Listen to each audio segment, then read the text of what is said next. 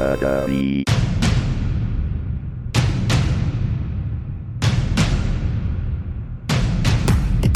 away your worries and cares at this drive-in theater. That's why, to familiarize you with the movie rating symbols which will be used by this theater, we present the following guide for parents and young people. X, no one under 17 admitted. Now it's just quiet. Weird. All right, we're recording now, so hold back some more of your racism, if you don't mind.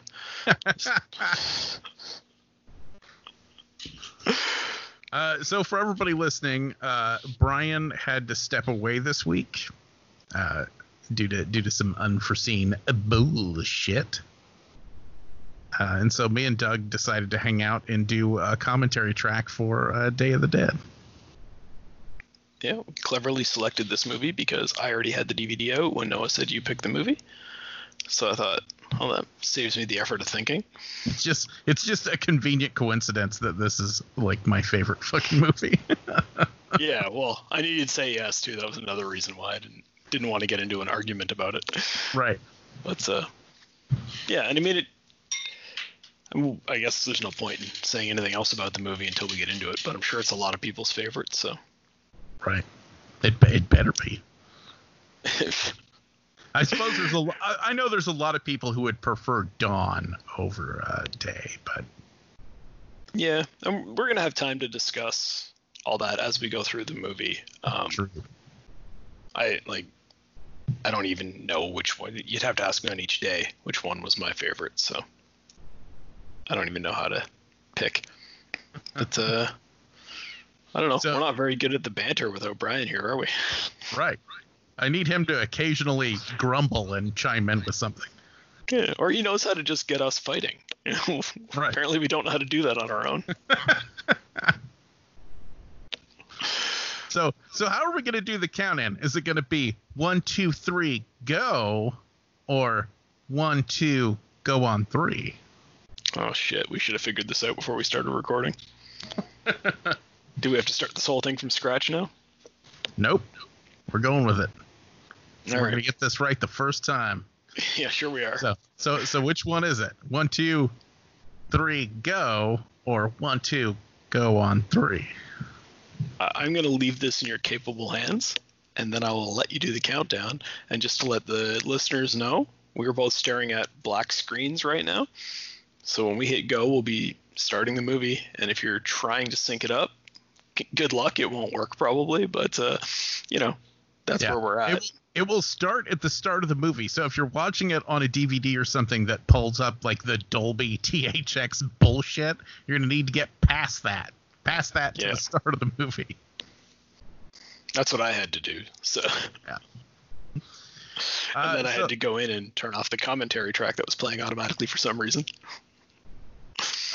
All right. So I'm saying we'll do 1, 2, 3, go. And on go, okay. we'll press the play button. So we go on go.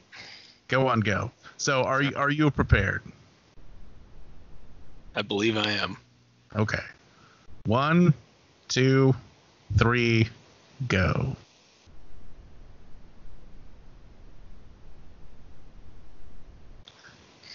This is one of those, the opening of this movie, I know it gets so much shit for people making fun of the terrible face that she makes. Oh, really? I've never even heard that.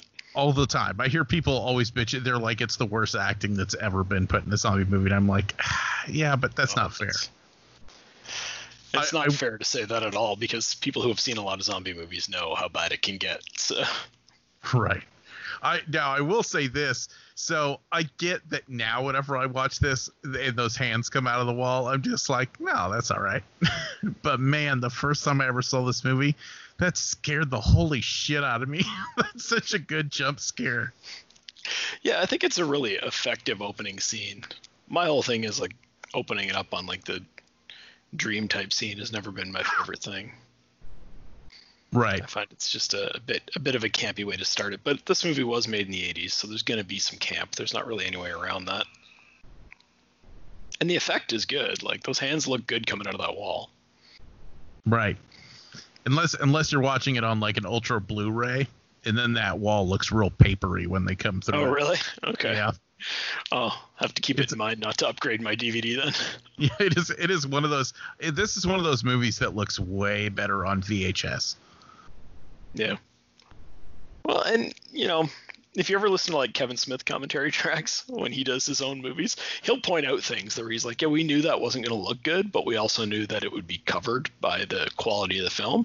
And then Blu-ray came along and everything got upgraded, and now people figure out all this stuff. And it's really unfair to judge movies like that. I mean, they were never intended to be seen in high def. No one knew what high def was at the time. Oh man. These are my two favorite in all zombie movies ever. My two favorite characters, the helicopter pilot and the dude who just gets drunk and bitches about everything. Yep. Oh, they're fantastic. They're kind of the point of view characters. They're sitting back, they're out of everything, just kind of commenting on what's going on. You can see why you'd relate to that. Right. It's such a great, especially after watching the first two movies where, the Night of the Living Dead is very much that siege film mentality where it kind of starts at the beginning and just everyone's stressed through the rest of the movie. Yeah. Versus Dawn, which is more that weird militaristic, we're trying to reorganize society and kind of fight the onslaught of the zombies. And then you get to this one where you've got two characters that are just like, nah, fuck it. There's just fuck all this. There's zombies. We don't give a shit. Yeah, they just don't have time for it almost. It's sort of funny. I've always loved this opening sequence too. This idea that they're just wandering around this empty world looking for humans and they can't find them. I don't know why. And Florida seems like the perfect setting for that, where they're just like, if things are going to go bad, it's going to go worst in Florida. Right. I've always I wonder what they did to block this off, if this is like the back lot of a set somewhere. Yeah, I don't know. I'm sure that information's available, but I've never looked it up. Right. I mean, obviously they because it really does look so fucking abandoned. It really does. Yeah. I mean, one would have to almost assume that it's a backlot somewhere. There he is. my alligator friend just sitting in the door of the library for some reason. It is an interesting thing because we're recording this during a global pandemic, and what we've seen is, it doesn't take long for people to be out of the way before animals feel very comfortable just taking over. Right. So when you see, the spiders and the alligator in the opening of this, you're like, yeah, that makes sense. Why wouldn't they be everywhere?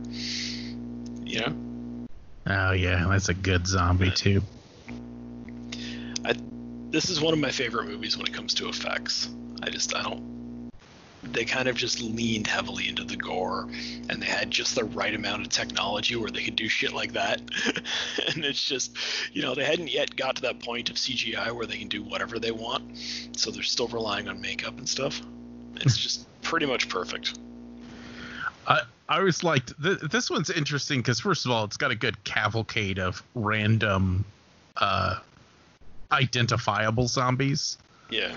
But there's also that weird thing where a few of these zombies, the makeup effects are just like above and beyond good. But then the rest of them, you've got a ton of the blue face Dawn of the Dead zombies. Yeah. Well, and there's a reason for that. I mean, they want to use the technology as best they can, but they're also trying to maintain some level of continuity between the films, right? Right. Because even though the Romero films aren't direct sequels, there's never a carry over character or anything like that, I definitely think it's the best example of like spiritual sequels that I've ever seen. They really feel like they're set in the same world, and the themes and even the growth of the zombies is just kind of natural throughout them. Yeah, it's fascinating. I was going to say, in some of the themes they call back to too, like we didn't say anything, but there's the scene a minute or two ago where they're going down the street showing the alligator and stuff, and then you see like a pile of money just blowing around in the street. Yeah. And I think that's supposed to be a callback to Dawn of the Dead, which is all about the evils of consumerism. Yep. And then in this movie, we've moved past that, and now it's like, see how fucking stupid that was? There's no point. Now it's just fucking sitting in the street. You know what I mean? Yeah, and that's... Yeah, you're right. That's an obvious callback, and it's nice. It's a nice way of showing that, hey, we're moving forward. We're talking about something different now. I like this dude's weed farm, too. Yeah. Once again, just showing what's really important in the age of a pandemic. Right. Yeah. Yeah. They're running out of food. They're running out of ammunition. They've got all this stuff going on, and somebody's like, yeah, but I got to tend my pot plants. Well, where I live, we have a liberal federal government and a conservative provincial government, and the liberal federal government legalized marijuana, as I'm sure everyone knows, but all the conservatives, naturally were against everything the liberals did. However, our provincial conservative government declared marijuana shops an essential service when we closed everything down for a pandemic. They did the exact same thing here. They're like, yeah, we don't want to deal with all those guys. They're like, you can have your Doritos and your pot as long as you stay home, and everyone was kind of cool about it. Well, here they made some weird arguments about it, because one of the arguments they made was that, well, it's a medicine, and we have medical marijuana, and those people should have access to their medical marijuana. It's a medicine. And I'm like, yeah, okay, but we also have recreational marijuana, and you didn't close those places. Well, it's a recreational medicine. Whatever. It's like a super chill side medicine. Yeah. I always thought this was interesting, that as the movie starts, we've already got a character who's suffering from, like, exhaustion or PTSD or whatever you want to define this as. And he's just, like, going into it. He's already fucking just done. And he clearly can't handle it anymore. Everybody else knows it except him. Yeah, I like the graves, too. It's a nice touch. It just creates the world. Right. I was going to say the best thing about the stressed out Bonkers character is he's supposed to be her, like, lover here at the beginning. Am I the only person who has always thought he comes off super gay? I don't know. I think that's your toxic masculinity shining through here, where you think any character that looks weak is automatically homosexual. No, I don't. Appreciate you speaking that way about that. I don't. I don't exactly mean that. I mean more of his mannerisms and the way he talks. I don't know, I've never thought about it that way, but like there at the beginning, after he gets out, he walks over and he throws his bag on the ground in a very tantrumy, weird way. You can say like it was a purse. It's fine. Yeah. Yeah. No, I've never thought that, but I always did think they seemed like an odd couple, and I always attributed that to how much he had been changed before the movie started. Right. Like, he clearly isn't into it anymore. The one thing that always bugs me in these movies is there's always the zombies at the cages outside, and I don't understand why you wouldn't just walk over there and stab them all in the head, which they eventually do in, like, Walking Dead is the first time I see them actually doing it. But I'm like, eventually they're going to knock over that gate if you don't go over there and kill them all, so just send a guy over there once a day, stab them all in the head, move on. Yeah. There they are. These fucking guys. These guys. Well, speaking of your toxic masculinity, this would be the part where they're like, clearly that guy's breaking down, but they just call him a pussy and tell him to get in anyway. Because we need more zombies for the fucking experiments. Right.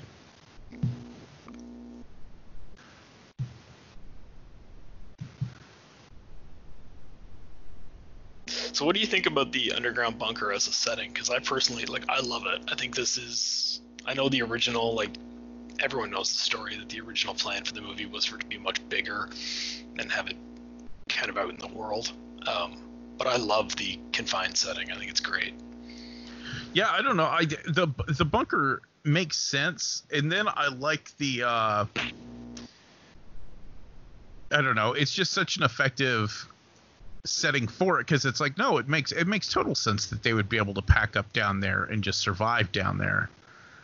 Yeah. But then the added bonus of that down there is just all of this shit, all of the, like he explains later in the movie, the tombstones of the old world, all those campers and the cars and the it's neat, the idea that it's like just a storage facility, and it's become a storage facility for these humans as well. Right. And it would also be really handy at the beginning, at least, all those motorhomes would have stuff in them that you need, be it everything from maybe some leftover food to a blanket to, just somewhere soft to sleep back when they had more people. Right. I mean, that's what I was thinking, because, the pilot and his buddy are living down here in their own little Shangri-La that they've built. And I would so prefer that to staying in the barracks. Yeah. The only thing I always found weird about it was there's all these motorhomes down here, and they sleep in the same one. I'd want my own space, I think. Sure, you can have them beside each other and share a yard, but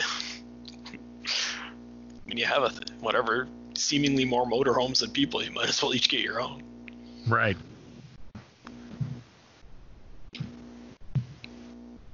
When I was a kid, this always freaked me out, the idea of having zombies like there. I always wondered how you'd sleep at night knowing that they were just there, and you were like, oh, there's a little fence, it's fine. Right. A really shitty fence. Yeah.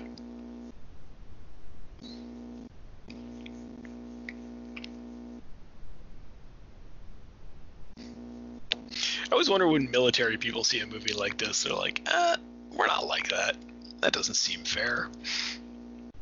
I think the worst thing is the few people in the military I know would be like, we're not like that. And then someone would be like, maybe. And then they're like, well, yeah, there are those guys. The biggest thing for me is like, yeah, okay, there are those guys, but they're never in very good shape. And I'm like, they're supposed to be in the military. How do these guys make it in the military?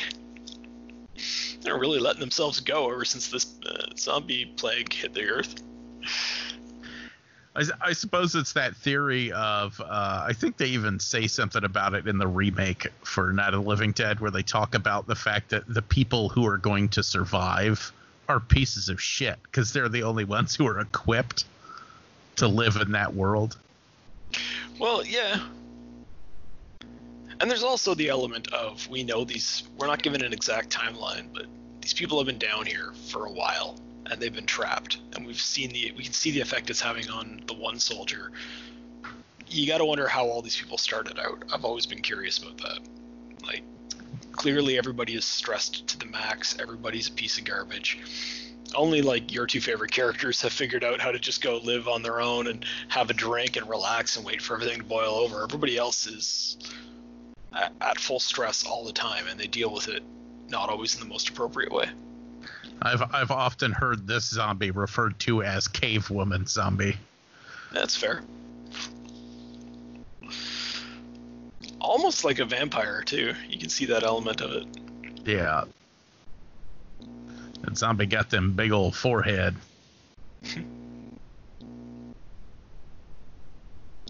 This whole methodology of getting them out never seemed quite right to me. There's got to be a safer way to do this. I mean, you'd at least think they would put 2 or 3 poles on the collar and then have those 3 people kind of standing on opposite sides, you know what I mean? Yeah. Instead of one person just flailing. But, I guess that's all part of the diminished staff that they're dealing with. Yeah, that's another thing. So in my head, I've always imagined that this place probably started with quite a few people working in it, and that over time it's whittled down. But up top, there's only like 5 graves in their graveyard.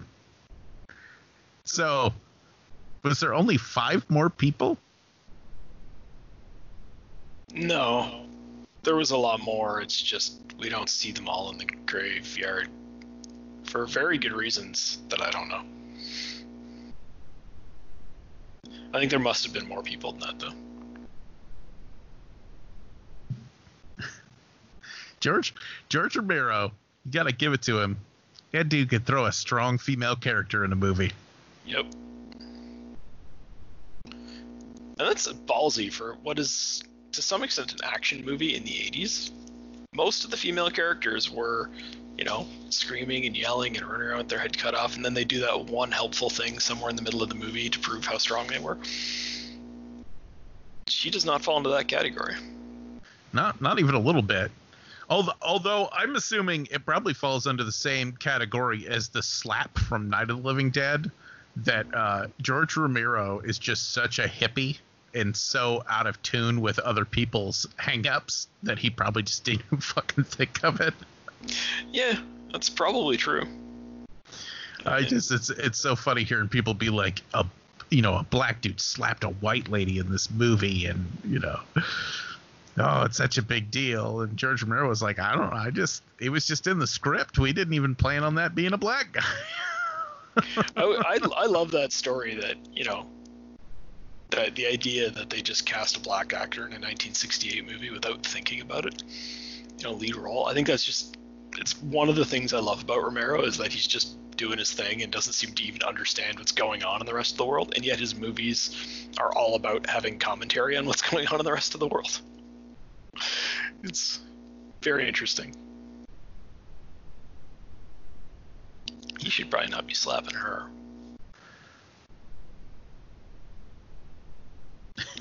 That's just weird.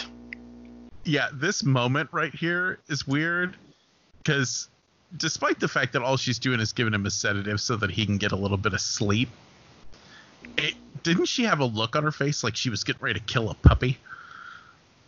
I mean, to some extent, yes. But I mean, the whole interaction is very creepy because it's like, okay, they care about each other enough that they're trying to protect each other, and yet they're like, he's hitting her and she's giving him a sedative against his wishes. Like, those are very serious crimes they're committing against each other. In any other relationship, it'd be like, you guys got to get away from each other. Dr. Mustache.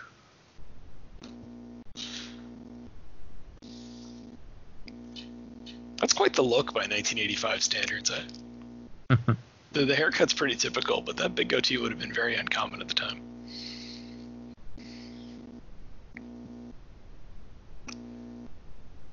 I just want to know if you're all back there jerking each other off.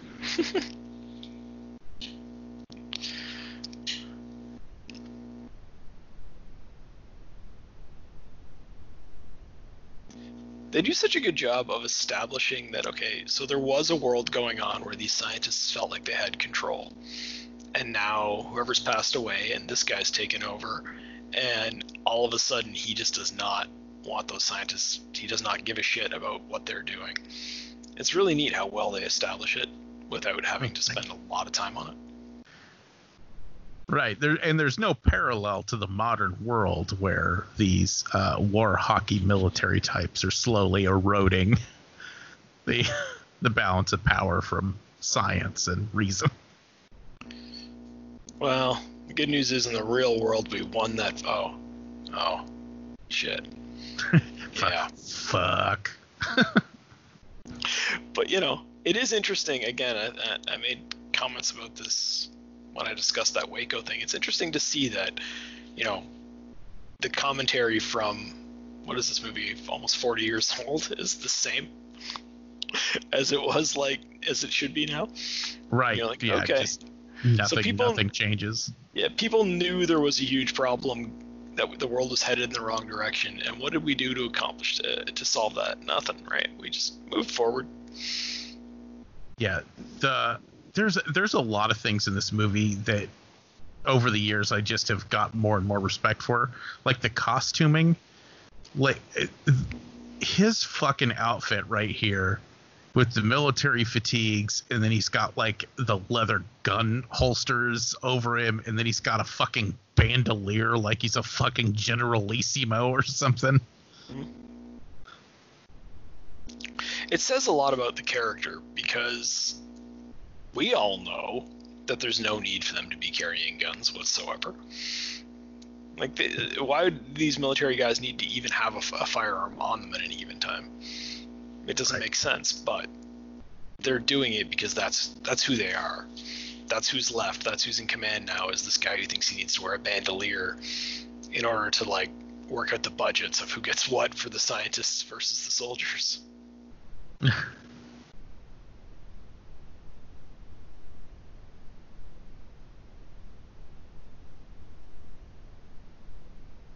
He's probably the most boring actor in this whole movie.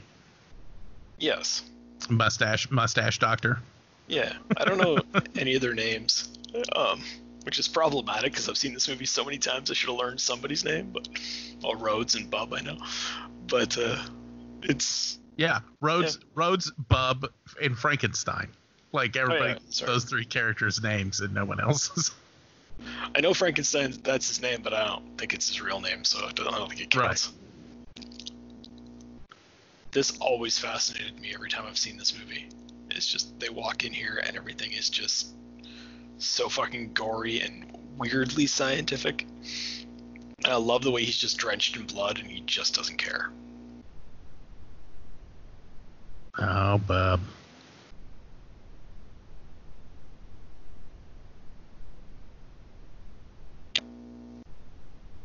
Yeah, we gotta be careful not to get caught up in watching the movie and not saying anything.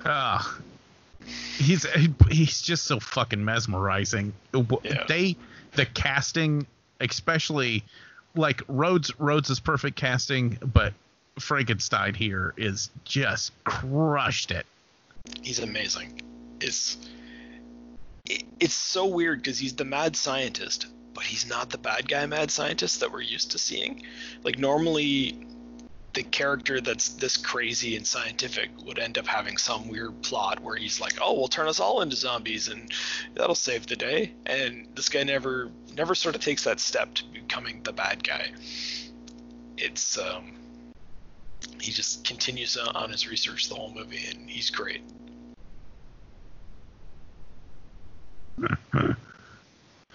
I just don't know. How the fuck would you do that? How the fuck would you cut away everything but the brain and the back of the skull? I assume you'd have one of those buzzy saw things that they use in. I just feel like the brain, it seems like such a soft organ that just wouldn't work. I'm not scientifically qualified to comment, so I'm just gonna say, yeah, you can. If you just cut off the skull part, I guess the brain's what's underneath. I don't know. Man, fucking Bub, that actor. I couldn't imagine. That seems like such an impossible acting job, and he really nails it. Yeah. I love the shots too, where they just keep him in the background, and you kind of can always tell that he's calmer than all the other zombies, even if we're not at the stage yet where we've been given that information. So on a rewatch, it really works. Right, and it gives that appearance that he's listening. Yeah, that's great. I love that there's tension between every character in this movie too. Like, even these two who are ostensibly on the same page are still not able to get along. Right.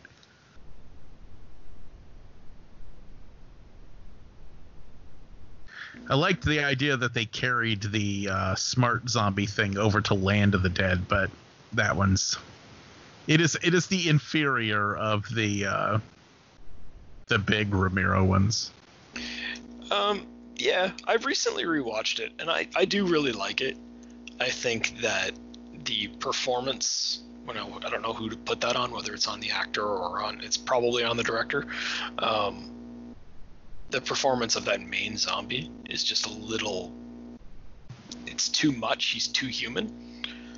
Whereas, like, Bub nails it, and it's just that right amount of kind of like, he's still a zombie, but we're seeing some level of intelligence from him. Yeah. Whatever that the big name, guy's called. The name of that zombie is Big Daddy. Yeah. And which is also a terrible zombie name. yeah, but I mean, he's not like they call him that in the movie. It's like the other zombies are referring to him by name. But I did kind of like the idea of the evolution of the zombie from, like, we see it from night to dawn. Like, night, they're essentially mindless. Dawn, they've got some memories. In day, we see they can kind of like learn a few things. And then by land, we see that they can actually kind of organize to attack the humans. And it suited the social commentary of that film very well. I just don't think the performance was on par. I think they overdid the humanization of him. They should have had him be a little more zombie-like. Yeah. I mean, the best part of Land is that concept of now we've moved past this stage and we've moved straight back into that oligarchy bullshit where the rich get to live in complete safety and relatively like nothing bad ever happened, while the poor have to do all the shit work of, you know, keeping the world running and supplying them with all their bullshit. Yeah. And of course, you know, the whole thing of having them raid the outside world and then act shocked when people who are living in the outside world don't like that. This is such a great speech too, where, you know, nothing bothers these guys except for the one thing is whenever they, you know, challenge him on his drinking, and he's like, fuck you, we're running out, I'm gonna drink as much as I can until we run out.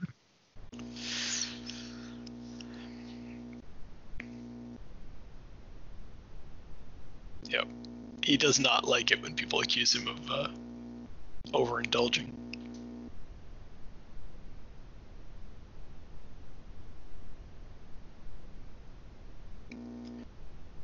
It is funny though, because watching this movie while we go through what we're currently going through, it is like when you log into social media, there's a lot of talk of day drinking from people who had jobs a couple of months ago who, you know, would not have been posting publicly that they were drunk in the middle of the day, and now they are, you know. And it's funny. And a lot of those people are just furloughed. They're going to go back to work.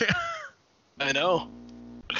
And a lot of them have kids at home, and they're just like, yeah, day drinking while I teach my kid. And I'm like, oh, that's interesting. Like, you know, so it is funny that we've got these characters in this movie from the 80s going like, this is what we'd be like in an apocalypse. And I'm going, yeah, I could see most of these archetypes in my Facebook friends list now.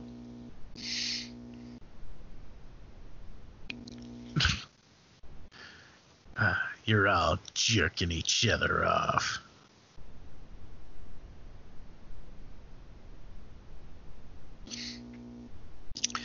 Yeah, see, I can't help but wonder almost if there was like a prequel to this where we could see how far gone these guys are. Like, how much has the stress and all that pushed them to being these fucking asshole psychopaths, and how much of it is just who they were as people from the moment everything went to shit and they were no longer being controlled.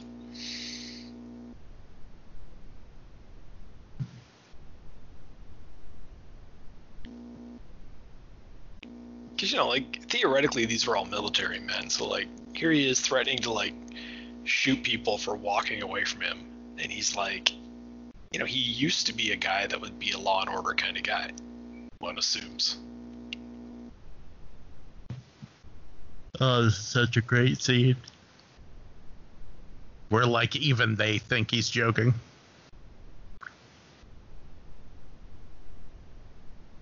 Well, and in every group, there's always like those guys who think everything's funny and everything, and that one guy who takes it all seriously. That's why, you know, all the heavy metal bands, it's usually just like the one lead singer that ends up burning down a church, and everybody else is like, I thought we were having fun, you know?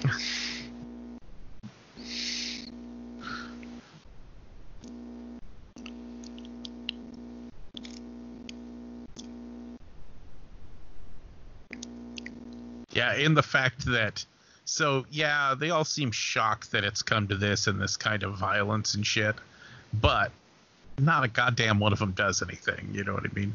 Yeah.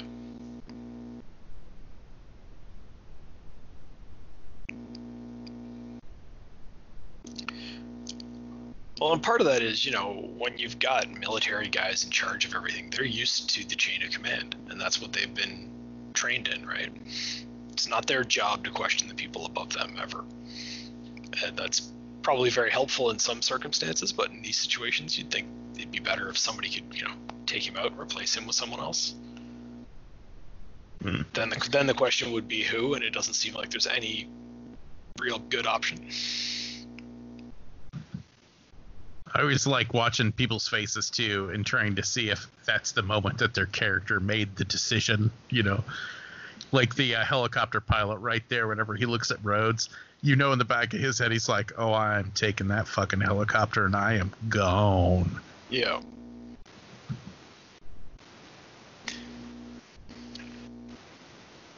That kind of ends up being the thing where you wonder, like, why didn't they? I don't know how hard it would have been, but, like, they were off.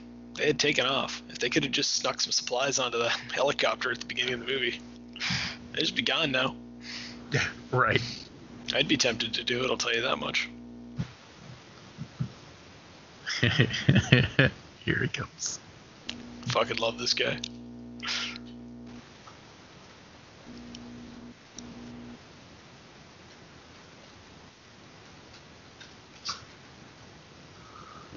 It's funny because this, again, like we talk about how it relates to the current day, and it is like the big tough guys like running around screaming and stomping, and I'm gonna take over, and then scientist guy going, what are you gonna do? You gonna fight? You gonna shoot the virus? You gonna fight it? And that's sort of the same thing here. He's like, it's one of my favorite lines. I'm running this monkey farm now, Frankenstein.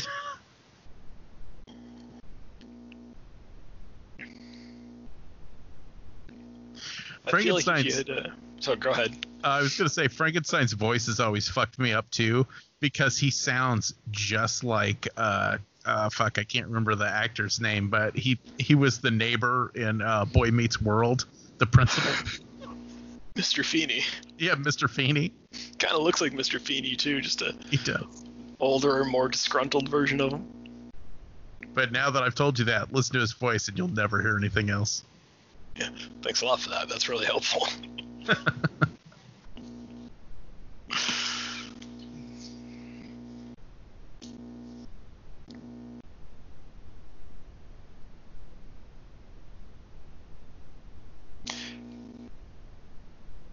See, what's funny about this is that you can kind of see both points of what's going on here. Because what's the point in doing all these scientific experiments if these are, like, if this is it? You're not going to change the world from inside this bunker necessarily, right? If you can't get these ideas communicated to somebody with the ability to do something that's more widespread. Well, right. And the argument of the military guys of why should they die for these people to do experiments? Yeah. And again, if they were in contact with some central government where, hey, if we make a breakthrough, we could save the world, well, then, yeah, you might have to sacrifice some lives to save the world. But sacrificing lives for an experiment that will, like, this guy has to individually work with each zombie for months to get them to be mildly trained is, I can understand why that would be upsetting to them. As much as everybody in this movie is a dick, it's like I understand why they're dicks.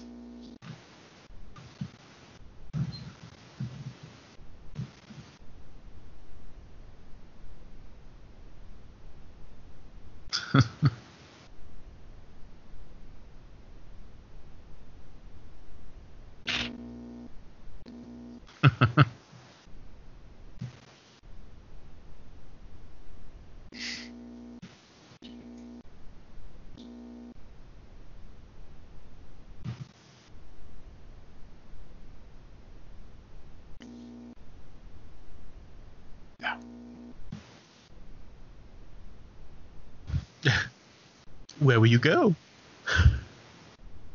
Yep.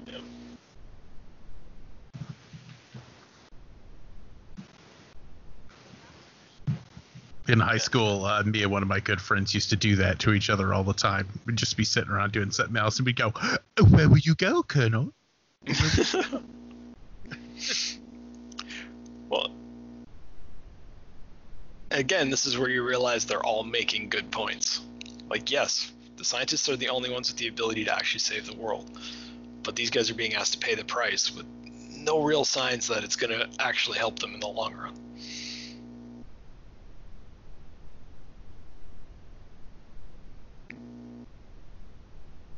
So,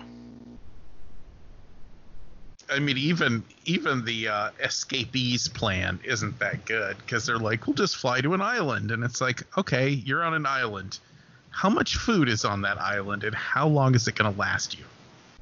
yeah. Because the answer is not very fucking much. Well, when this movie was new, and people didn't like it that much, and they said it's by far the worst of the trilogy and all that. That was a lot of the commentary, and one of the common things is, well, it's just so bleak and so dark, and you're like, yeah, it's the third movie in a world about the world ending. It's supposed to be bleak. It's supposed to be dark. There is no way out, and the quote unquote happy ending that we're going to get to is we get to die on a beach instead of in a bunker. That's what you get. It's the closest thing you have. And it's kind of interesting that way. I know it's a little weird. I think I might take the bunker. Yeah, I'm glad I don't have to make that decision. Especially if there was generators and I had like video games or something. I could probably be pretty chill down in a bunker for a pretty long time. Well, yeah, that whole question of how long does the fuel last and how long do you have lights is always the one, right? Because you're like, I don't know. If I had, like, people are learning right now that it's like with all our technology today, it's not that hard to be home by yourself. You can still talk to people. You can still do a lot of the things you used to do. Yeah, it's a bit of a pain in the ass, but,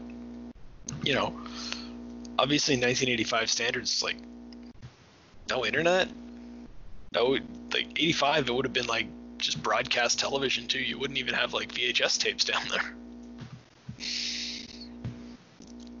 So, I don't know. I love that music too.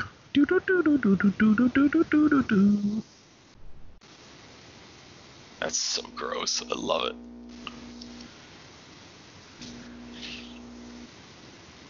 The music in this movie, it's very 80s, but I think a lot of it works. It's solid. I mean, those musical stingers are pretty good. Yeah. This movie, in a lot of ways, is very 80s. It's just kind of it's a unique kind of look at the 80s, where most 80s stuff is like so poppy and happy, and even, horror films from the time are, Friday the 13th. Kind of fun horror, and this one here is just, it's so much like from that old like hippie just saying like, no, this is not a good time, nothing good has come from any of this shit. And I think like today's generation, a lot of people I think would agree with that, but it was a very uncommon view for back then, the idea that everything is in the 80s is actually very dark and bleak, and we shouldn't be happy right now, we should be trying to fix this.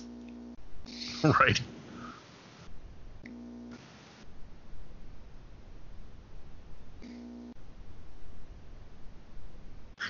I like this. I'm angry. I'm going to go walk around the cave for a while. Yeah.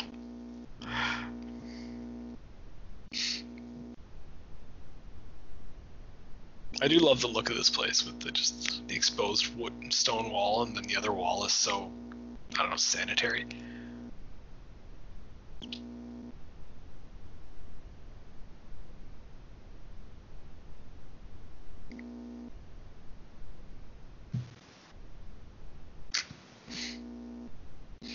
That's the idea that people are keeping secrets from each other in a fucking underground bunker. Such an interesting thing. He's like, come with me. They're fist fighting again. These guys are all fist fighting. Why don't we just go have a drink? That seems better. Doesn't that seem more fun? Also, in one of my other weird brain things, because I'm always associating people with other people, to me, this character has always been Apocalypse Mr. Bean. Okay. You're reaching a bit on that one, because this guy speaks out loud. I know. I'm just saying he looks a lot like disheveled, bearded Rowan Atkinson. Yeah, he's skinnier than him too. It's like he let himself go.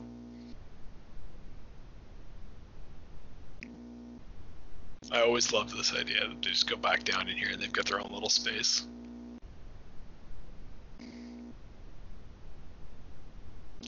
Like, I feel like these two are like, this is how Romero sees himself in this movie, is he's the guy that's just like, let's just sit back, relax, enjoy ourselves. Yeah, let's go live in the cave. Yep. We'll string up some Christmas lights. And I feel like they're right, like what you were saying about, you could live in a bunker. It's like, well, yeah, you could probably make yourself pretty comfortable down there and ride it out. I mean, especially with the electricity. If you got the electricity, you're good. Mm-hmm. It becomes a problem, I think, if you have nothing to do and you spend too much time sitting around thinking about the fact that you're technically just waiting to die. But technically, we're all just waiting to die. I mean, I just love this. Like, he's wearing jeans and a comfy sweater. Like, he looks so relaxed, man. I was gonna say, but I think that would be the secret to the apocalypse, is just being able to wash off and put on a comfy sweater. Oh yeah. You got it. Like, if you know the apocalypse is coming, the thing you got to stack up on is your favorite kind of jeans. Whatever it is that you like to wear, you need a bunch of those so that they don't wear out on you. Right. I mean, I suppose the nice thing about denim is if you treat it right, it can last a long time. It's true.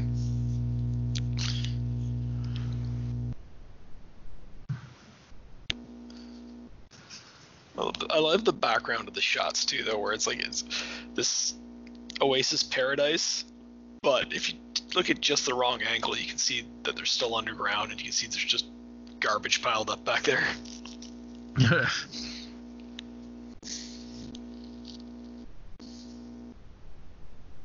This is the best.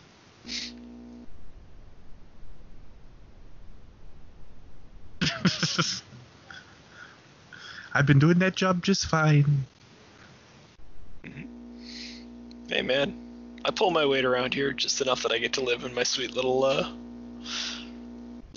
spot in the corner. I don't need to be involved in all the nonsense. That's such a big... He just pours her like half a fucking glass of liquor.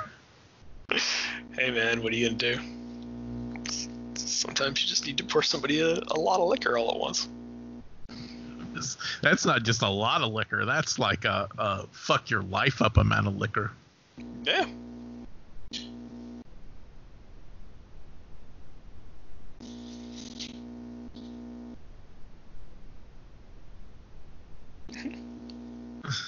Such a good speech.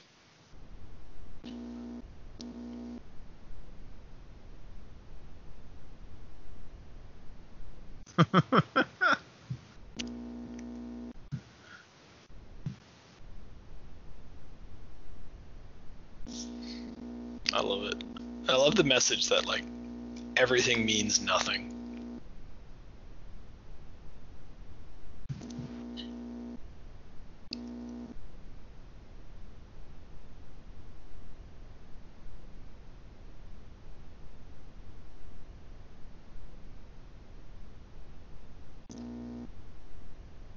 That's such a good ad right there too, where he yells Tombstone, and of course it echoes and stuff, but then really faintly in the background you hear the zombies. Yeah, it works.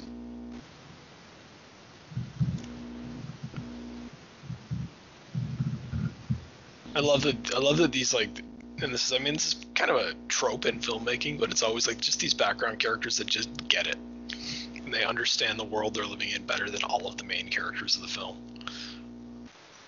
Yeah, I've always been a little worried.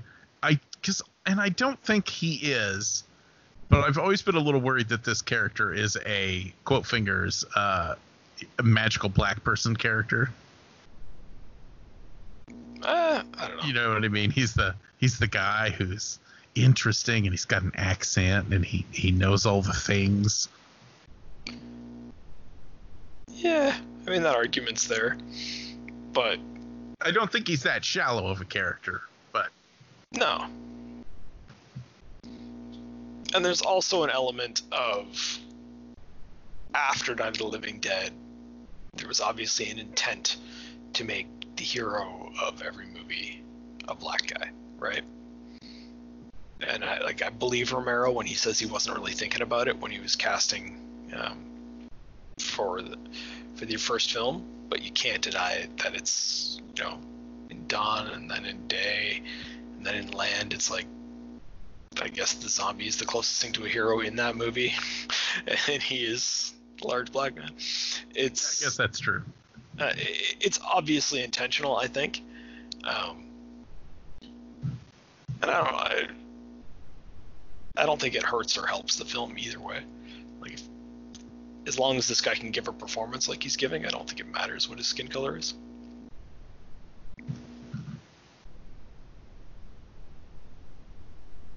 The accent always did kind of throw me off, though, because it's like, he's clearly not American, so why is he in this bunker with all the Americans? Right. But I don't. Again, there's not a lot of point in getting hooked on little details like that. She's down in that booze, too. You're right. I was going to say, one of the interesting things in this one, too, is while, you know, the cause is always slightly vague, it's always shown as a very sciencey thing in the first two movies. You know what I mean? And in this one, you have the scientist, but then you've got the one guy who's like, no, it is God. We pissed him off. Well, and there's always those people in our society, and you can call it what you want, right? Anytime there's a major problem, some people obviously try to say it's just God's way of fixing it or nature's way of fixing it or whatever they believe to be the power, the higher power. And, you know, even if it's a sciencey problem, that those beliefs don't necessarily contradict each other, I guess. I love this, where he's trying to feed him like fucking beef jerky, like canned dog food. I mean, it makes sense, right? Like, it's a logical way around the problem is if you can find something else for them to eat, they'll leave you alone. I mean, except the problem is they've already established the fact that whenever they eat something, it's not like they digest it. They just eat it and poop and then eat more. Fair enough. I think the disturbing thing that's never been established is, do zombies shit? Because you'd think they'd have to. Well, most of their internal organs are not working, as is my understanding. Right. But if they're just eating flesh and packing it in, eventually you'd think they have to, like, shove it through the works, right? And out the other side. I don't want to talk about this anymore. In which case, does that mean, like, every zombie's got a pant load of shit? Well, not every zombie, because there's usually one nude zombie per movie, so, or at least one wearing a hospital gown. Yeah, that's true. That's such a good reaction, too. Or he turns off the light, and that zombie's like, ah, hey, what the hell? What the fuck, dude?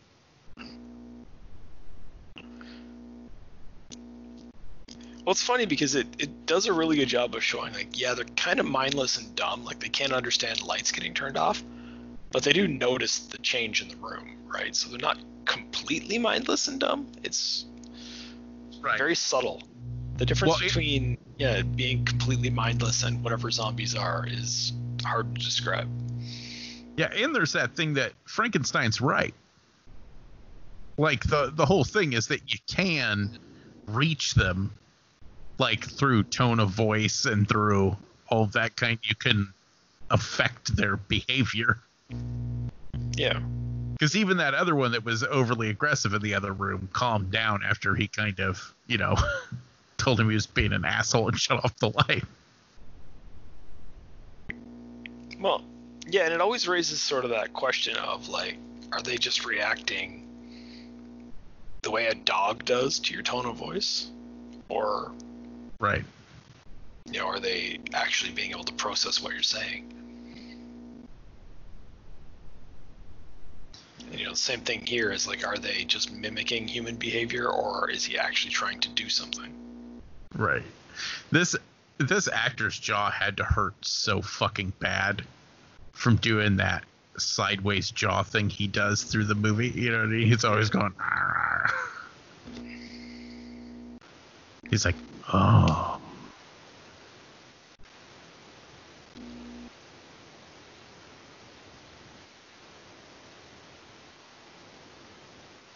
Just The shredding performance his is face. so good.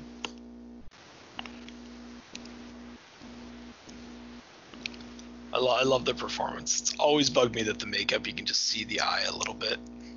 But, you know, they did the best they could. Right.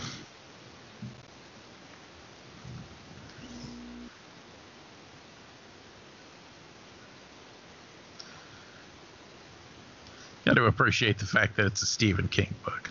Yeah. I do love it when you have, like, these sort of, you know, quote unquote bigger films that aren't just these little indie films, and it's still just guys that are just like, I'm gonna put my buddy's book in it. Because that's really all that is.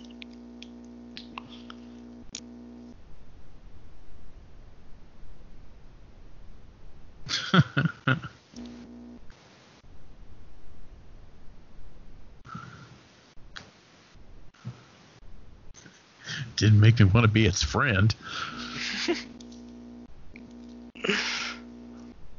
These two do look like they're genuinely fascinated about what's going on here, though, which I think is great. They're just like, holy shit, like, we've been on his side this whole time, but I didn't know he was accomplishing anything.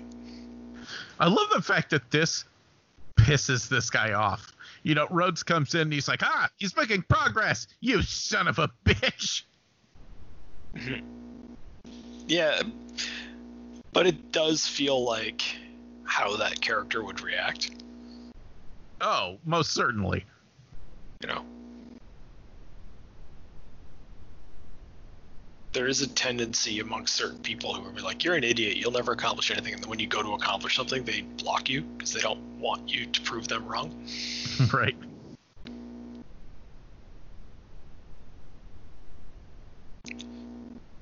But even like this all this feels like it's sort of the logical, like the next step after the zombies that were returning to the mall, because that's all they could think to do was go to the mall, right? Right. Now that you take one and you take away its basic need for food, and you spend time trying to, like, train it or whatever, it can remember a few more things. This reaction's so great. It's like, did you just teach that thing to fucking talk?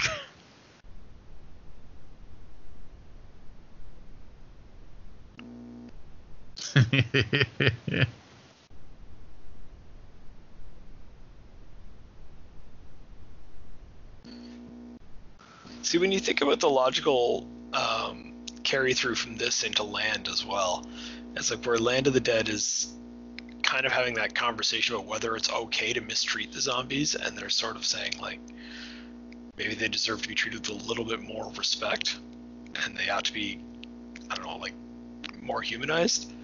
This is the starting point of it right here, where it's like, oh, right. Like, if it can remember what it was like to be in its normal, like, life, then maybe we shouldn't just shoot them all in the head. Which, ironically, I said earlier that you should just shoot them all in the head. But it's playing both sides of the fence. Like, it raises that question of, like, when it's kind of like the old thing about like, if you have AI, when does it become sentient and deserve to be treated with respect and dignity? And so here you're going, well, on the other end, how dumb do you have to get before you're allowed to stop being treated with respect and dignity? that once again, the actor who plays Bub so fucking good, because that look of anger and then confusion.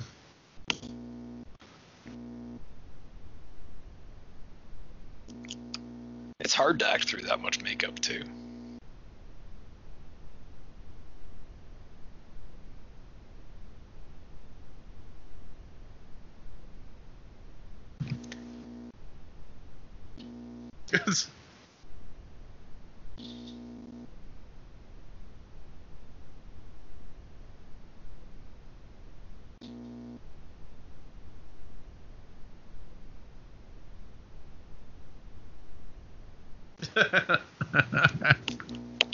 Apparently they're not inclined to do that, Captain.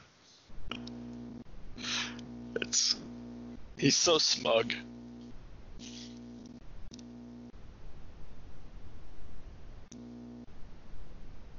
I used to be a high school principal. Wasn't even the science teacher. I gave helpful advice to the neighbor kids. It's a little creepy in retrospect.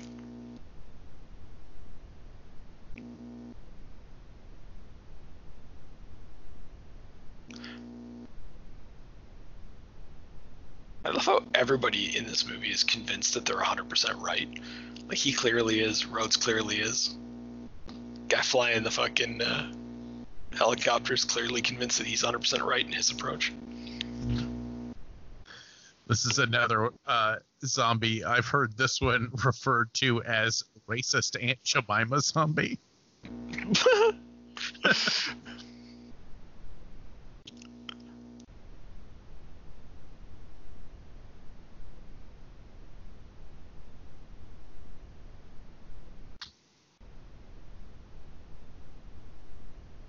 Oh god, now I can see it. Yeah, once you give him a name, it locks in forever. Yeah.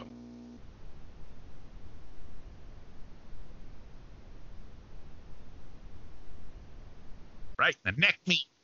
Yeah. Oh god, the gore is so good in this fucking movie. I love the extra kill. One wasn't enough.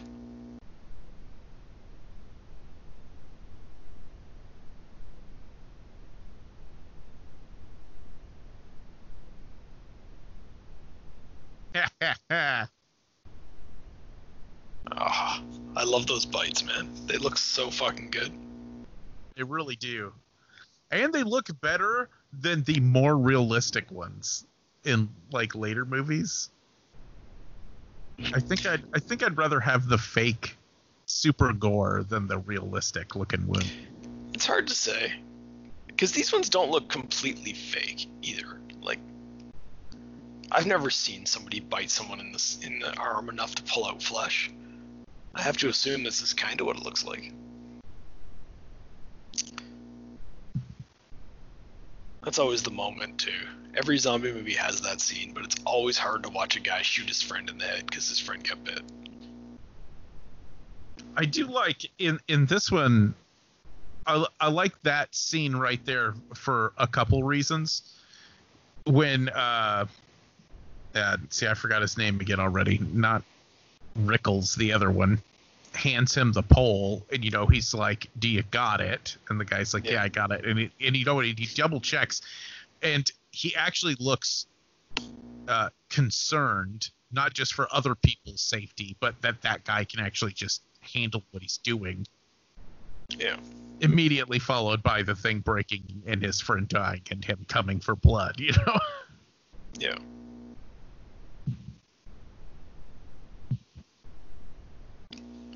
Now, this is definitely an early instance of it. Is there an earlier example of them trying to sever the limb to prevent the infection? I can't think of necessarily an early example in zombie movies. It's pretty common now. Yeah, I don't think so.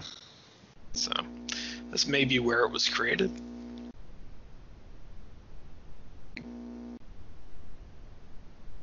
That's not a sanitary way to do that, by the way. Just holding fire up to it.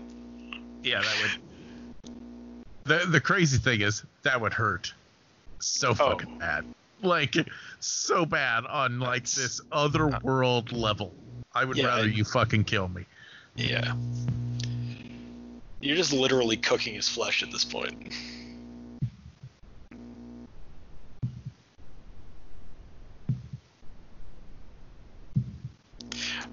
I always wondered too, like, when these soldiers come running down here, are they going to be now shocked to see that these guys have this set up? Do they not know?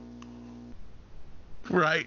So, like, we want to kill that guy. And I was going to say, I got to assume that they knew they had this trailer set up back here, but I don't think they probably knew how nice their digs were. Yeah.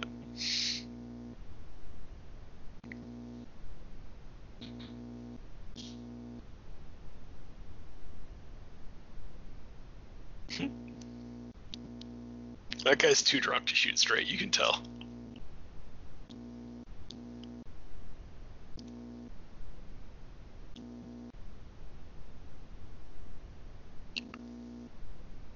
This is like a classic movie problem too, though. Like, they were all there. They all know that the strap broke. They all know that the strap breaking is not his fault. But yet they're blaming him as if it's entirely his fault. Right. And it's just a thing that happens in movies all the time that is just like, but wouldn't they know? Like, if nothing else, wouldn't they be able to pick up that stick thing and see the strap is broken and obviously be able to tell that there's no way that could be his fault? But I'm only worried about that because I've seen this movie, dozens of times. Right. It is the problem with seeing movies 100 times, is you tend to overanalyze them, and you're like, now what? I was gonna say, see, I think this is the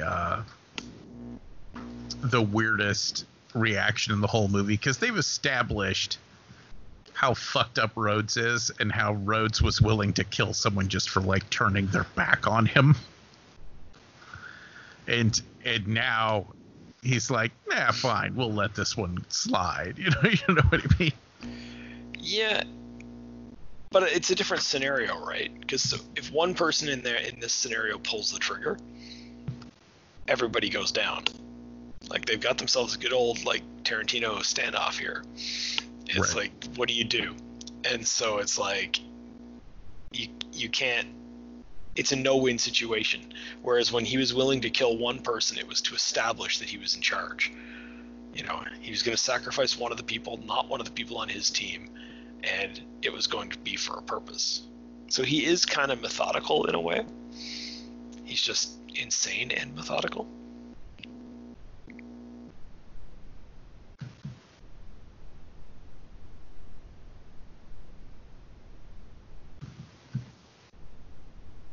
Somebody needs to get another glass of that booze. She needs it right now. Yeah, it's pretty obvious that she's in shock.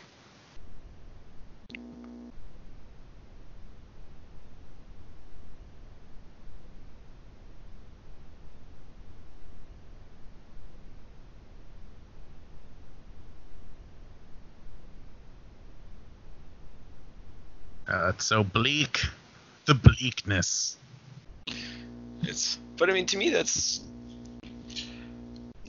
what Night of the Living Dead had going for it. Maybe that's why I do probably think Dawn of the Dead is my least favorite of the original trilogy of zombie films here, is because it is so hopeful and everybody is so happy in it. And I'm like, it is a zombie movie. Maybe they shouldn't be,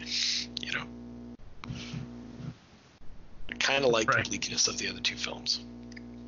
I mean, I like I said, this is my favorite personally. Yeah. Out of all of them, and I dig it, but I think you just, I don't know. You have to have the right attitude coming into it. I could see why an audience who's just coming to watch a horror movie might watch this and be like, "What in the fuck?" And it's like, well, that's because it's got all this social commentary and it's bleak and it's heart-wrenching, Well, and I definitely feel like it put it up against other movies of its time and it stands out as different. Whereas, like, that's not what audiences were necessarily looking for in 1985. and I think now it's earned respect, especially amongst horror fans over the years. And I think the reason for that is because people have seen it. They haven't gone into the theater expecting to see one thing and saw something different. They know what to expect now.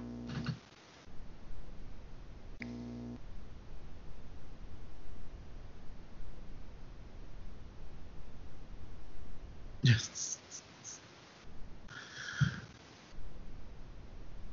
They're like, let's get the fuck out of here.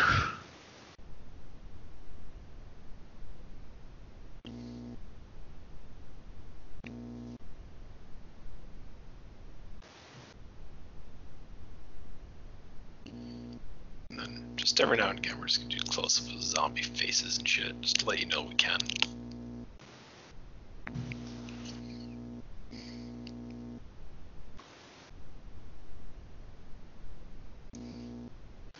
I'm sure. Is that supposed to be like a baby? I don't really know. It's not a baby, but it could be a young person or a midget of some sort. Right. We do not get enough midget zombies. That is one thing that this trilogy of films is lacking severely.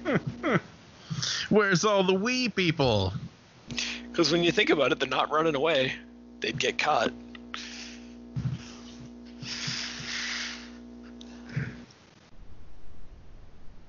Seems a little ableist. Speaking of wheelchair zombies, I'm upset I haven't seen one of those.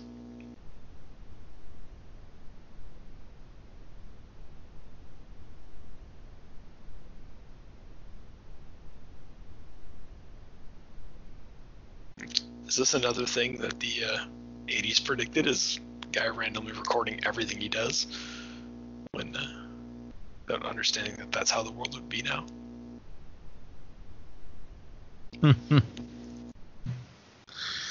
This is the worst thing where basically, you know, one of the things that fucks him is that Frankenstein's just like, man, a zombie's a zombie. I don't give a shit who it is. Well, and this dates back to Dawn as well, where it was, you know, they were saying, you know, you got to burn the corpses and you can't keep them for, I forget the exact words, but they were saying, like, there was religious figures being like, well, we need to do proper funerals and stuff. And like, no. There is no time for sentiment in a time like this. You have to just do what you can. And Frankenstein is the I don't know, maybe he takes it a little too far, for lack of a better term, where it is like, right. You can understand why people who just lost their friend don't want to see that body experimented on openly in front of everyone. But on the other hand, where else is he going to get materials? What you listening to, bub? A little bit of Cannibal Corpse. What a zombie pun.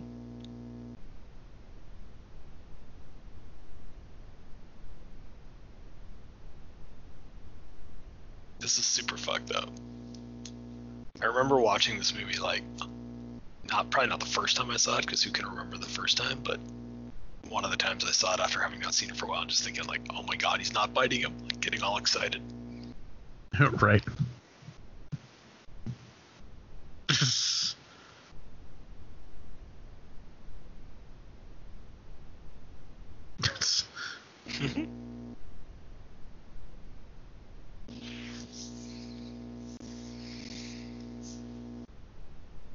Look at that.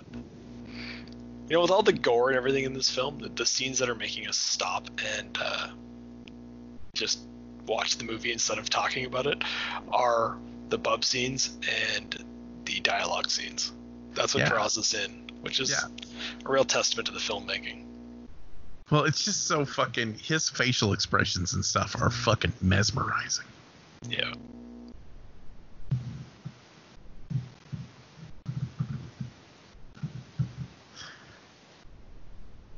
Sure, it's convenient that tape player has a fucking giant green button and a giant red button for go and stop. Right.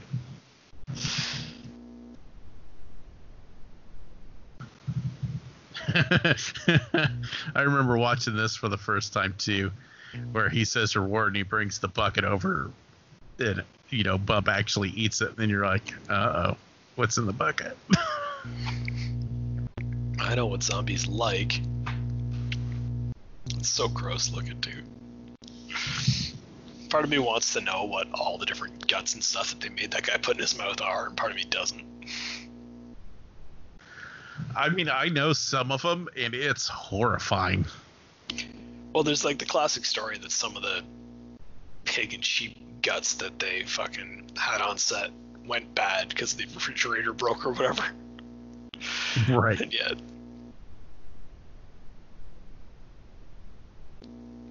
I know Rhodes, whenever they're gutting him, that is pantyhose stuffed with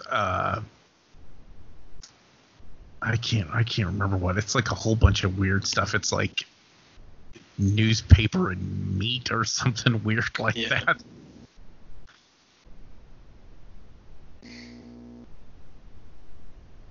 This is where shit's about to hit the fan.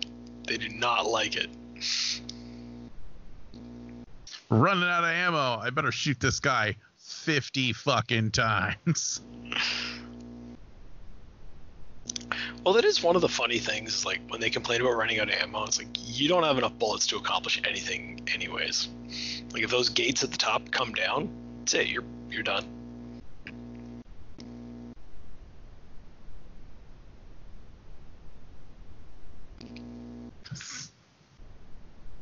Oh, Rhodes.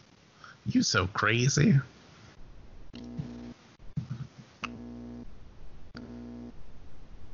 You have to wonder, too, how many of these people know he's gradually converting to a zombie when you see his behavior. Because, like, we saw it in Dawn of the Dead. We know that the fever and everything leads you to zombification, but they didn't. Right. Although he would also be running a fever if they did something like cut his arm off and then severely burn it. I guess that's a good point.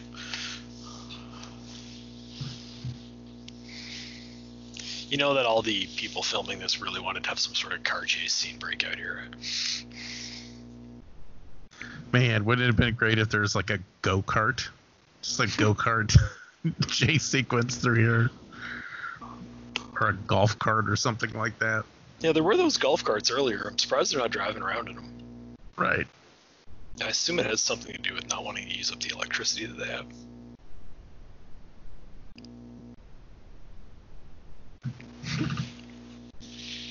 They did. They're like, we took this guy hostage. That's the most boring guy down here. Don't worry about it.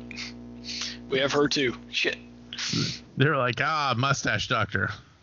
It's good to see you again.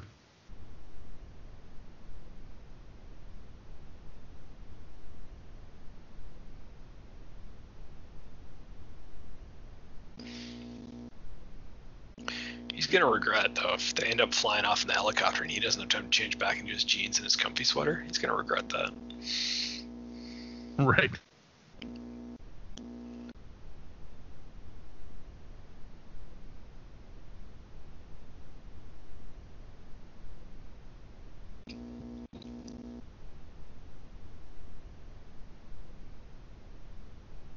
Oops. Oh, that's such a good moment. It's such a nice gunshot. It looked good, too. I love the fact that there's no pause. You know, he says, you'll never get me to do that. Bang!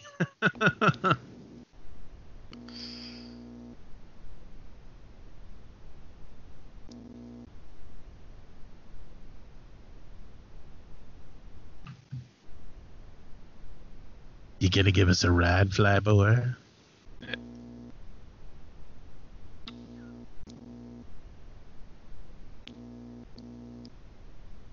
This is such a great turn in a film. You know what I mean? It's kind of where just Act 3 just goes fucking berserk all at once. Oh, yeah. Yeah. This is maybe like the best example of that happening in history, where it has been relatively calm up until now. we've been sitting here discussing the characters and what are their motivations and shit. And it's like, we're done with that now. Basically at this moment. Yep. Now we got Lady and Drunk in a tunnel full of zombies fighting everyone off with a shovel. Crazy sweaty beard dude going to commit zombie suicide. Yep. And not just zombie suicide, but fucking everyone else in the process. Yeah, zombie murder suicide. I love that this guy's still drinking. He's like, if I'm going down happy.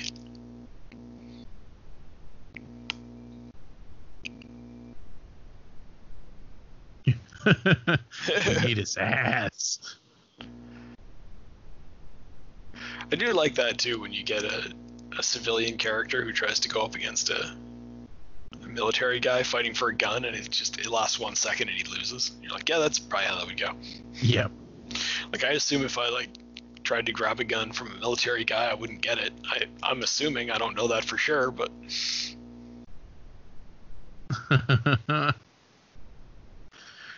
Run, motherfucker.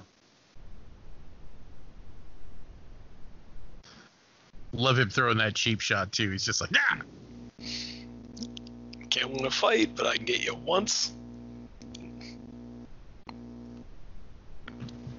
Punching in movies is always one of those things, though. I'm pretty sure somebody holds you up and punches you in the face 3 times like that. Like, that's it. You're done for a while. I don't know. I mean, unless you got one hard ass face. I haven't been punched in a long, long time because I'm an adult and I don't get into bar fights or anything. But it's like, I have a feeling I'm staying down after one. Yeah. Another theme in this movie, I'm assuming it's supposed to be intentional, but the sexual repression that's going on. Yes, it is intentional, I think. And there was references to it earlier, correct? Well, kind of, where they're constantly giving her shit about fucking this guy, and then, every time they're mad, they keep yelling about jerking each other off, and then I don't know, just a lot of the angry comments come off an awful lot like angry sexual comments. Yeah, I think the idea that a lot of or a portion of the tension is the fact that these guys can't get laid. And maybe that's Romero commenting on the prudishness of the 80s compared to his 60s lifestyle. I'm not sure, though. Maybe.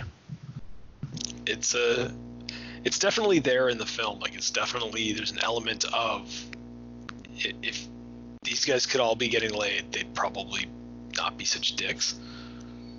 But I'm not sure exactly what the deeper meaning of it all is. And now I don't care because now we're in a zombie tunnel.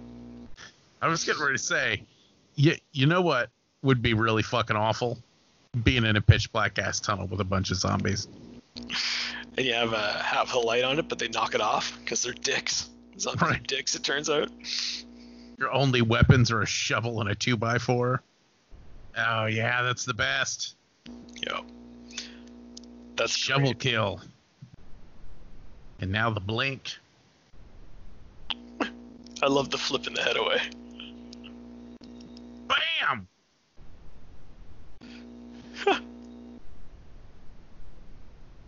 Such a good effect. Ah, that's awesome.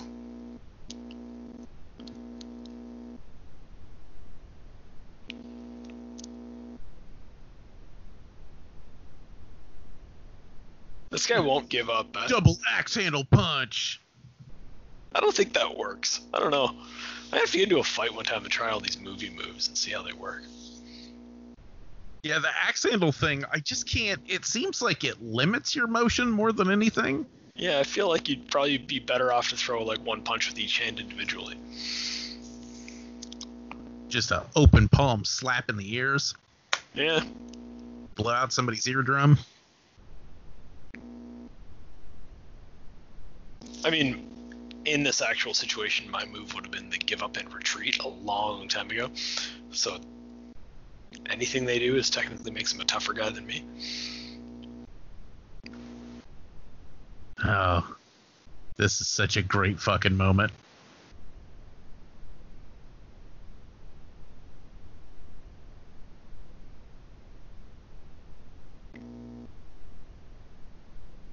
Like, Fix it! Fix the box, man! just fix it. I assume you know how to do this. Just because I don't know how to do it doesn't mean nobody should know how. I feel like, too, there's a ladder right there. So there's another way out, and those guys are just panicking and not understanding that there's other ways out.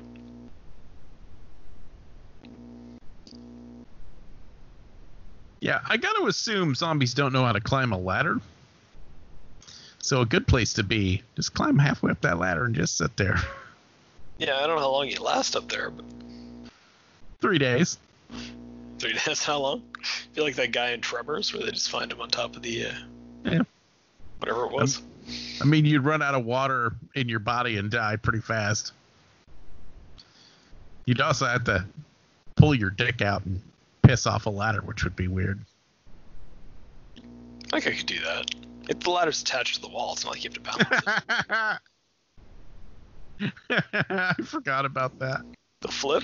Yeah, where he hits that zombie and it does a front flip. Oh, that's like a Batman 66 front flip after getting hit, the way he goes over.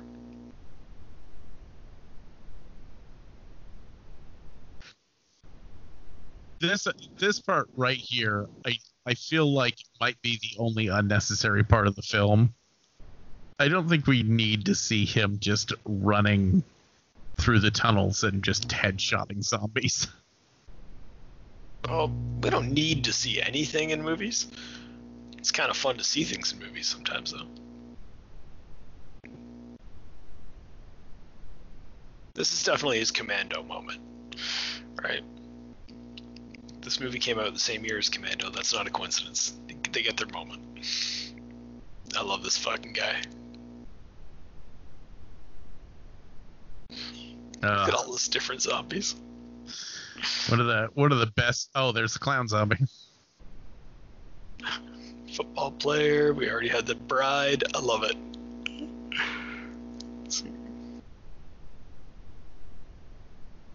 And we're preparing for one of the greatest moments in zombie movie history. This is so good.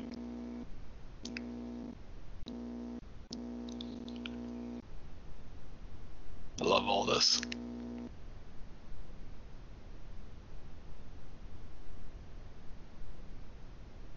Look how pissed Rhodes is. He kind of has so chipmunk angry. teeth.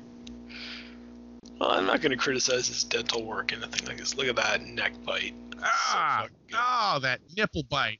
Oh no. The effects are so good. I don't know how they do this, but it's fantastic. Here it is. Yeah. Look at that. And look at the looks on their faces. Like, oh, we wanted that to come down. The fact that we're not the ones that brought it down can't be good.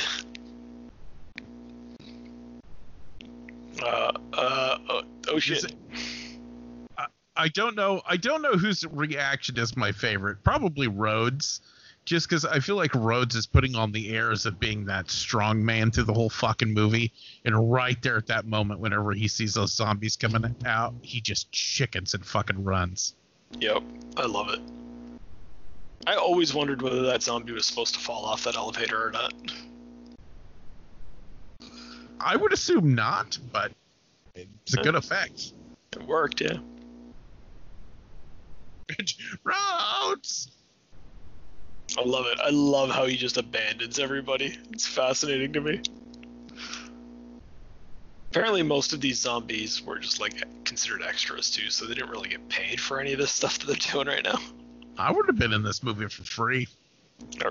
I read online somewhere that they got like a t-shirt, a copy of the newspaper from the beginning that says like The Dead Walk, and like they had to get paid like $1 or something to make it legal. That's all. But you know, when you're making part 3 in a very famous series of horror films, it's not hard to get zombie extras.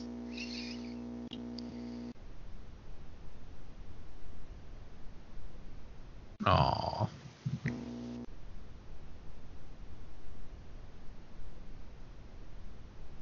I don't think he really understands. He's like, this broke.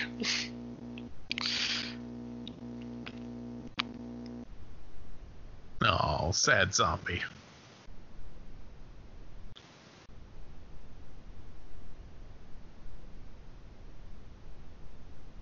I saw some like reviews online for this movie that said the characters are so bad that the zombie is like the most sympathetic character in the whole movie. And I'm like, well, obviously that's by design. I don't understand how people can not consider that a criticism. Like, that's look at this performance. Of course you're sympathetic to that guy. Right. I was gonna say, plus Bub is the only one in the movie who gets more justified as the movie goes on. Like, everybody else is spiraling into shit motivations, but he's the only one who gets righteous justice at the end. It's an interesting way to look at it, actually. Haha, where you going? Nowhere. Oh, here's another good one. Oh. Yeah, just gets torn to shreds. I fucking love this. And it's that if you that effect too of him screaming and it pinches off almost like a balloon as they rip his head off. Yeah. And the head's still moving as they pull it away. So good. Technically, that head would come back to life. Are good. Oh, they're fantastic. It's Tom Savini at his finest. Old Rickles here is the one who gets the eye, right? I can't remember. Yeah, I think that's right. Where they pull his like eyebrow off and make his eye like pop out. I love it too. It explains if people don't understand why zombies are so scary. This is there it is. Yeah. Yeah. So good. Bites the fucking fingers off. I love it. I love how the zombies just go full beast mode. They're just like clawing over each other to get at the other guy. Right. Nobody stands a chance. You cannot win against a crowd that big. This moment's so crazy because he unloads that gun into their torsos, knowing damn well that it wouldn't do anything. Yeah, but he's in full panic mode at this point. It's just that guy with those fucking hedge trimmers.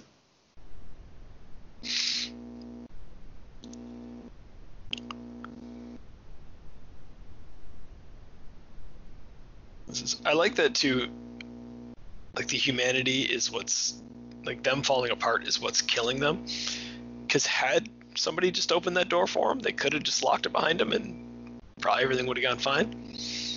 Right. Not fine. You'd still be trapped, but you'd have time to stop and think, and you'd have access probably to food, and you can come up with a plan on how to get out of there.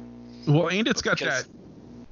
I was going to say there's also that cool theme of you're only as strong as the weakest person.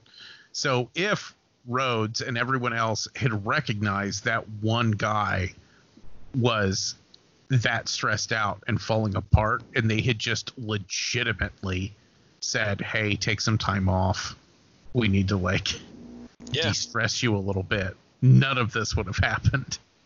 It's true. Yeah.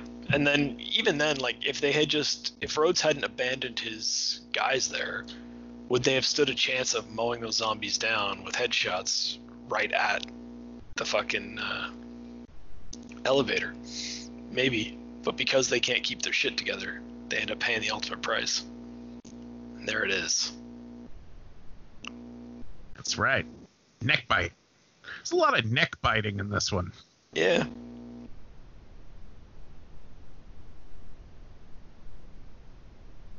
There's a real mix of the blue zombies with the non-blue zombies.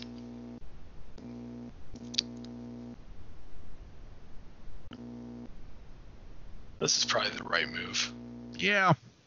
It's probably the way out of that. I don't know. It'd be hard to do, but it's the right choice, I think. Yeah, I don't even know how hard it would be to do given the circumstances. The fact that these guys are just nothing but headshots while the military guys keep shooting everybody in the torso. Yeah. Well, there's an argument to be made too that the military guys are probably trained for torso shots because it's the easier target on a battlefield.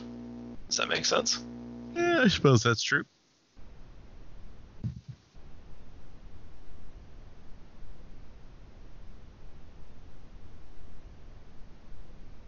Climb the fucking ladder. Go.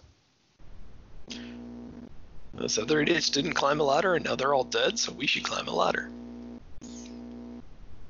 Headshot. I like that headshot because you get the blood, but you get whatever that white pus is coming out first. Yeah.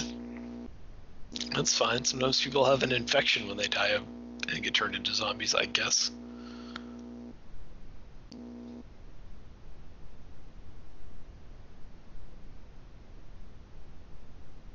I do not want that guy. I do like this too, where they're making this final ascent, and basically that same musical cue that's been being used to torment you now takes on that cheery note of they're like, okay, they're gonna make it. Well, most music from the 80s can be cheery and also torment you. I don't know if you've noticed that, but Madonna. There you go.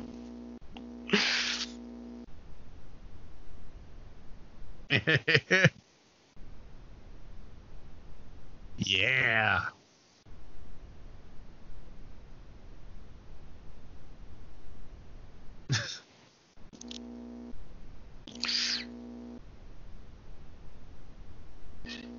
It's like, what the fuck? I just got shot by a zombie. You fucking son of a bitch.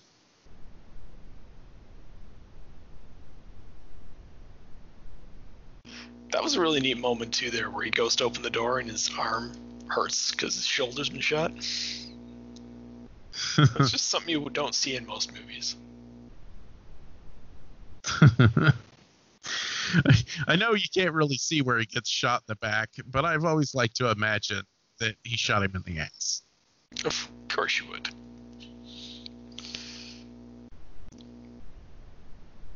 Looks like the leg maybe has a bullet hole in it though. Yeah, I'm pretty sure he got shot in the leg, but I'm just going to imagine he shot him in the ass. Well, you do what you gotta do to get yourself through these dark films.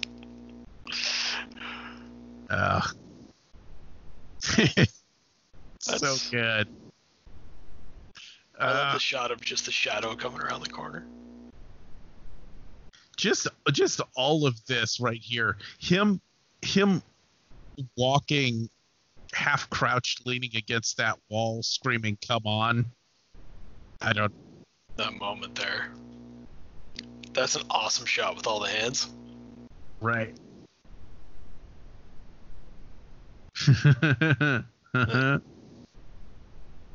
First, Bub has to be a bit of a dick about it.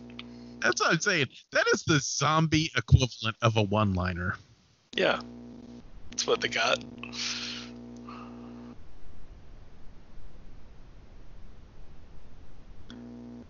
I kind of like this moment too because it seems like now he's like, well, I don't know what to do now. I did my thing. I have literally no idea what to do. And torn right in half. Gotta love it. Legs getting dragged down the hallway, but his face is still alive. Oh, this is so much fun. Oh man. Yeah, see, that's one of the arguments I would make for this movie versus other zombie movies is, so every zombie movie has a good disembowel eating somebody scene, but only this one is it basically every single one of them. Yeah. And really most of that, the disembowelment really is popularized by this movie. Right. For the purposes of the zombie subgenre anyway. It's...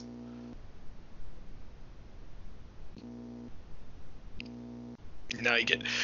I've always wondered too, like, did somebody come along 5 years later and just find this pit of zombies and be like, oh, fuck.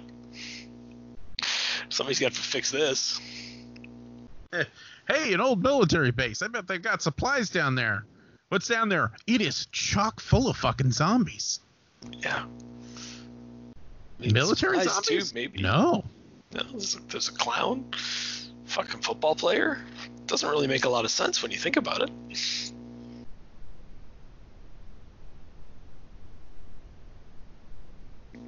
Yeah, I'll tell you what, it makes this movie not as bleak as it could have been. How bleak would the ending have been if they got in the helicopter and flicked the thing and the fuel tank was empty? Or what if they just didn't quite make it? Like they get it, they go to turn it on and it's like something's still tied down. Start with a dream sequence, end with a dream sequence. Plus they had that one in the middle. True. Every act gets a dream sequence.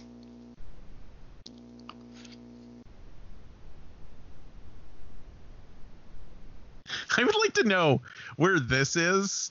Like, did they fly to like Nova fucking Scotia or something? Because I don't know a lot of places where you're on a white sand beach with coniferous trees that close to it. It is interesting. Yeah, I mean, where the fuck is that? I mean, there are places near where I live that have that. It's not common. And it's not an island. Well, that's what I'm saying. I mean, that looks like Canada. Yeah. That was Romero's ultimate goal. This would have been around the time when he was trying to figure out a way to move to Canada.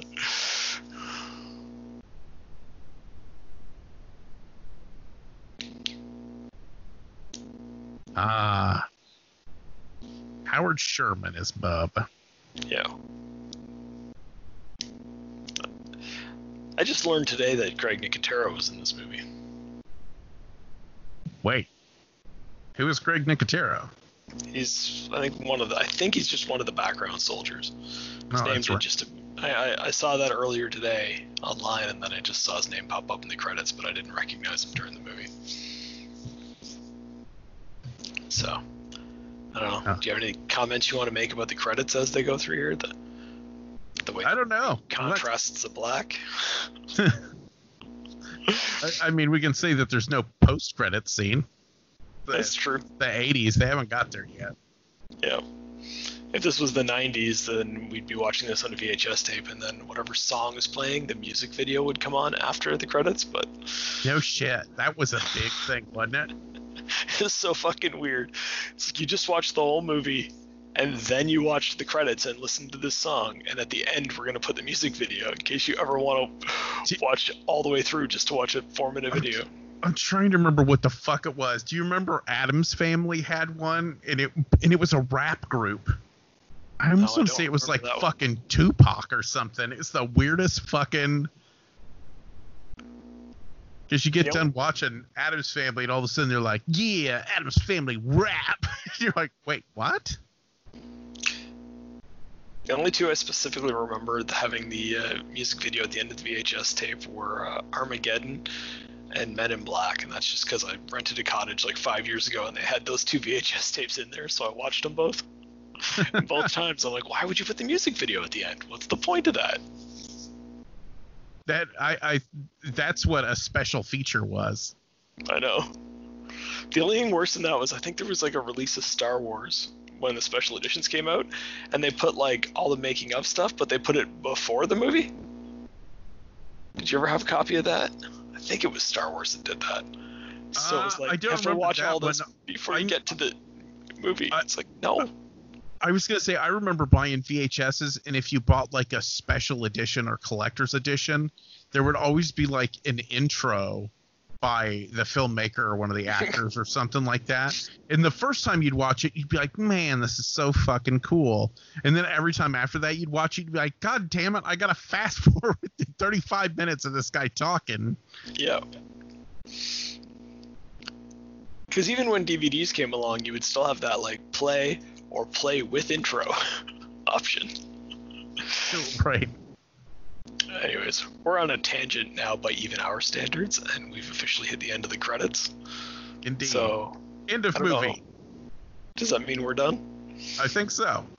All right. Thank y'all for listening. If you came and watched, we hope you did. Oh, are we thanking our listeners now? Fun. We don't do that on our regular episodes. Yeah, I know, but that's good. Usually Brian is running things, and Brian doesn't thank people. So yeah, if you guys ever feel thankless, it's because of Brian. That's correct. It's all him. Send your hate mail to whatever our email address is. It's Gmail, but I don't know the first part of it. Send it to the Midnight Drive-In at fudgeyourself.com. All right, we're done here. Please remember to replace the speaker on the post when you leave the theater.